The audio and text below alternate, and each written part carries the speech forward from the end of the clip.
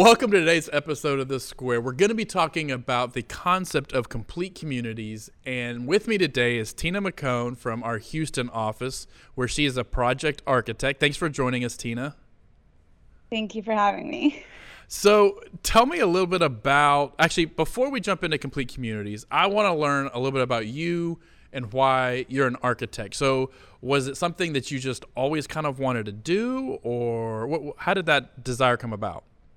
Yeah, so I was exposed to architecture at a really young age. I was born and raised in Baton Rouge, Louisiana, but my parents immigrated to the States from Iran. My mom studied interior design there, later transferred to Michigan, or immigrated to Michigan, where she studied architecture.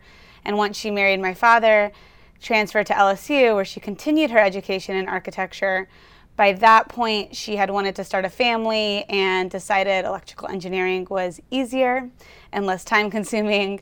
So she switched majors, always regretted it. I actually tried to get her to come back to school with me.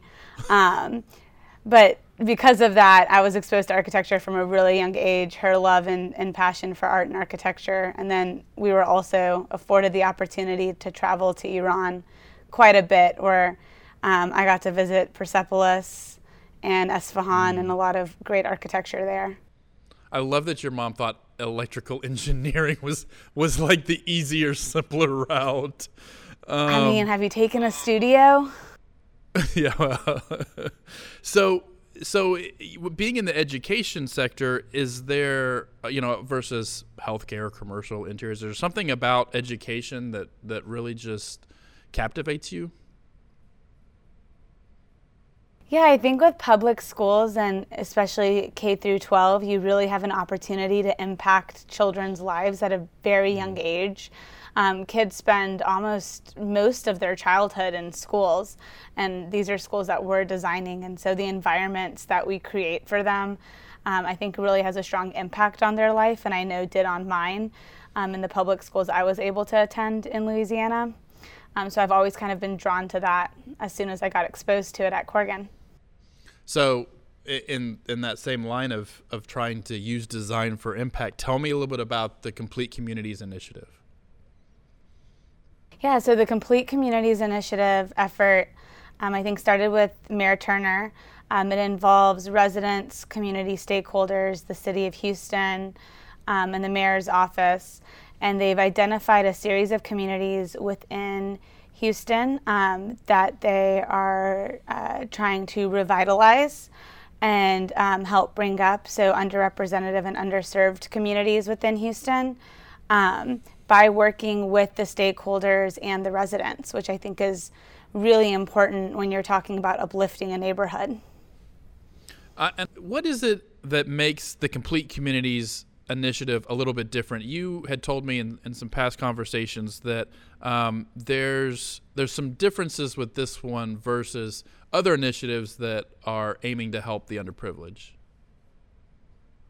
Yeah, so the city of Houston did a lot of legwork that kind of helped the architects in the Complete Communities design get a leg up. And so they've provided us with data books that identified, for instance, different demographics of the communities, what different needs were. And they've also already identified what they referenced as shovel-ready projects. So projects that they knew the community had a need for, and they knew they needed help kind of generating funding for.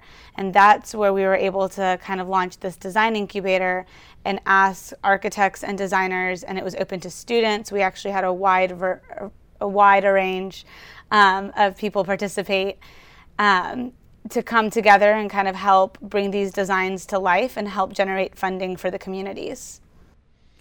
So you get to be a part of the Complete Community Initiatives, you bring that to Corgan, and what happens?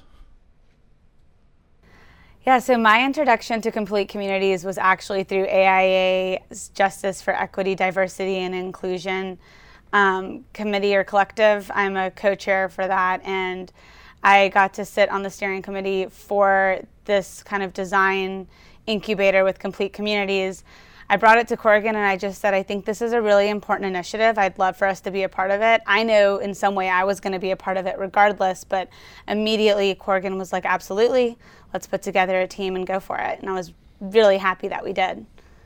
I love that. So you tell me a little bit about the community that you targeted specifically to start helping. Yeah, so we actually chose Alief Westwood, or we requested Alief Westwood and got assigned that community because AJ Sesteta in the Houston office grew up in that community. And so he had really strong ties to that community. And within Alief Westwood, our site was actually located on the Westwood side. And after speaking to the community members, there was a really strong concern of safety in that area. So one of the community members brought to light, she has a personal organization that works on this, but there's a lot of human trafficking and prostitution in that area. And it's right next to a school. And so our assignment was to design a community center for a site that was located adjacent to a church and near a school for students in the community to be able to use of Westwood specifically. And tell me a little bit about how far into the project you are. The design initiative is over, so to speak, and so now the design is in the city's hands, and they're doing with that what they can.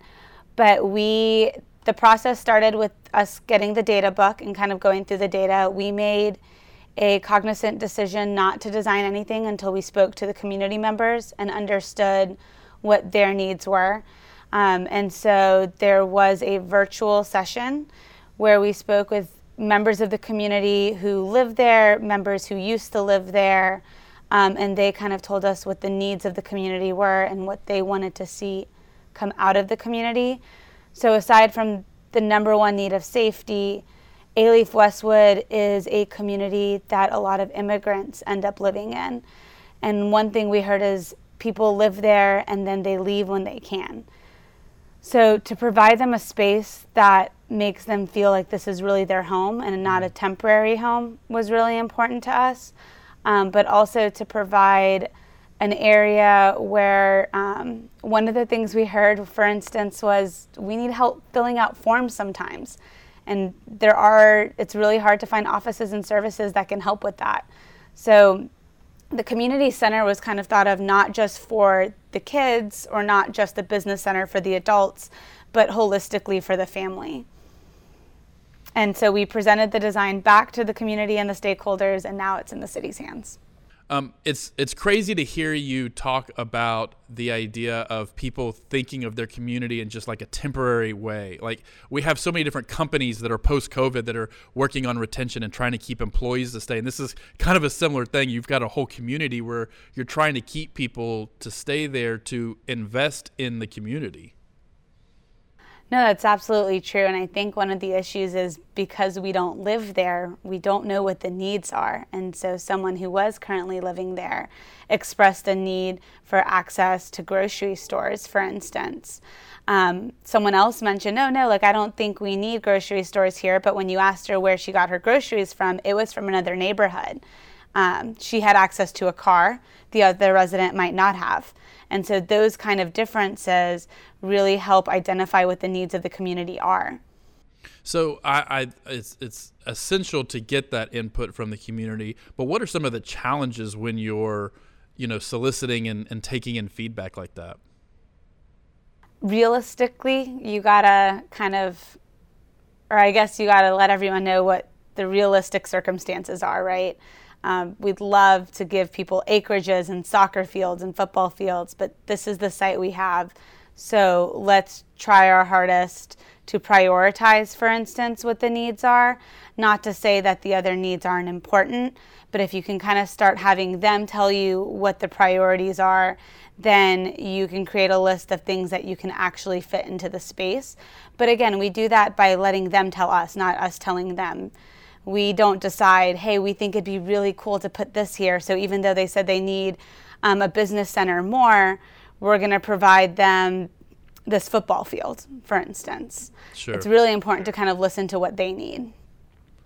Oftentimes I feel like there's a desire to have community input into a design, but that's also a little bit of a double-edged sword. And I know, a lot of companies will kind of present the idea back versus it being something that's a collaborative effort. And with the Complete Communities Initiative, you're really looking for feedback from the community when it can still have an impact on design. Yeah, I mean, don't you think it's a little unfortunate that most people look at it as a double-edged sword? Because really, who are you doing these designs for? You know, public schools are taxpayer money. These aren't our designs or our schools. It's really the community schools. And so I think it's our responsibility to guide them from a technical perspective and to provide insight architecturally. But in terms of what the needs are, that needs to come directly from the community and the school districts. Were there some needs that surfaced as you were doing this digging for community involvement? For instance, a business center, kind of like a co-op where people can start their small businesses in the neighborhoods, was something that we looked at. And we were told essentially, if you build a space for the children that the parents can use, that'll be a space that the community feels like they can come to, right? Because it's not just about parents sending their kids somewhere so they can go do something. Wi-Fi access, for instance. And we saw that over COVID when schools shut down, a place where people can just go use the internet to do online schooling or online work was something that the community needed. So these were some pretty easy services to provide in our design, right? And the program was completely led by the community. So you've given me a couple of examples, but does anything else stand out as ways that the community and the collaboration with the community influenced the design? Yeah, so one of the first things we did, because we did identify safety within that community meeting as the number one concern for the community. And because this is a community center, you want to design it to have a public entrance. And so we created a very visible public entrance. A lot of glazing was important so people could see out as well as seeing in. And then we also created a more secluded private entrance that students could use after school hours. But when doing so, you want to make sure you're not creating any corners or opportunities for people to kind of hide behind, unfortunately. And so that was one of the first things that we did when looking at the site and how to place the community center on the site. So you mentioned that the design kind of phase of this is done. What is the expectation of the next steps? So when we were kind of launching this design incubator, the primary thing we told firms were we're hoping to use this design to generate funding.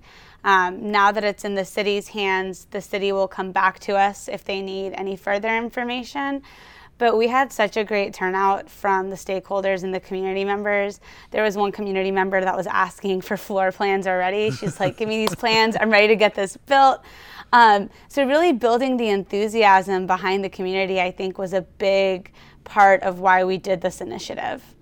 I think there's probably a natural tendency, especially as parents, when you're thinking about your kids, that if there's a school in kind of what's deemed an unsafe area, you want to move the school. But there's a real consequence to pulling infrastructure out. Tell me a little bit about that.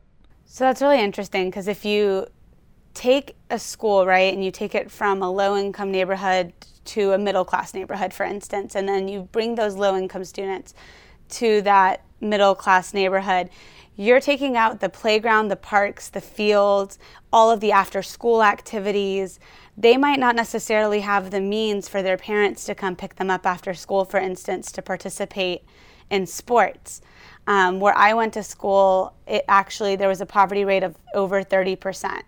And I drove to school. I had the means, my parents had the means to drive us to school, but a lot of people walked. And because the school was located where a lot of walkers were, they were able to participate in the after-school activities.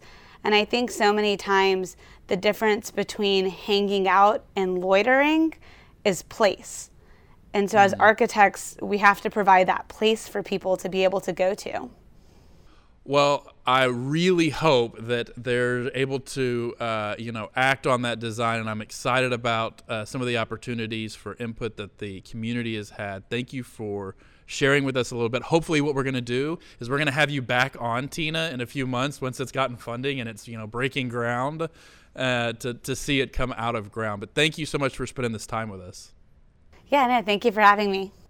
And thank you for watching this episode of The Square. If you have any questions or want to learn more, make sure you check out the description below. And don't forget to check out the next episode of The Square.